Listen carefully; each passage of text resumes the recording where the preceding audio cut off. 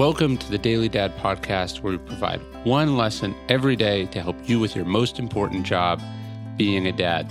These are lessons inspired by ancient philosophy, by practical wisdom, and insights from dads all over the world. Thank you for listening, and we hope this helps.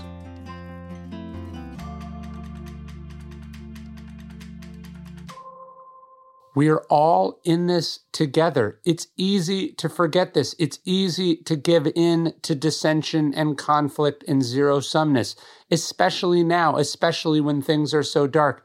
And isn't that the natural state of things? Survival of the fittest. We're in a war. Our genes need to survive. So screw those other parents. Screw their kids. There are only so many spots at Harvard, so many spots in the preschool that will increase their chances to get there.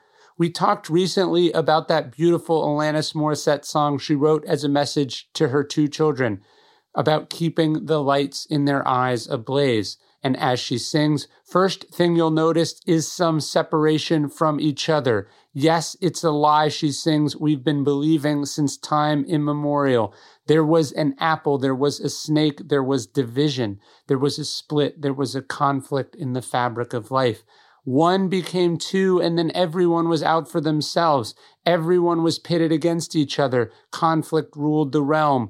All our devotions and temperaments are pulled from different wells, she says. They seem to so easily forget that we are made of the same cells. Remember, we're all in this together, raising families together. Our interests are far more aligned than they are misaligned. Better schools, we all benefit. Better environment, we all benefit. Public health, we all benefit.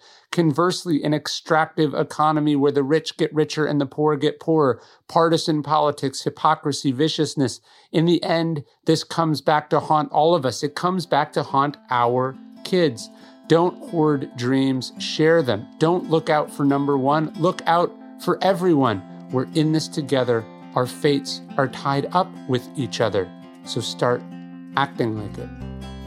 Thank you for listening to the Daily Dad Podcast. You can also get an email version of these podcasts at dailydad.com.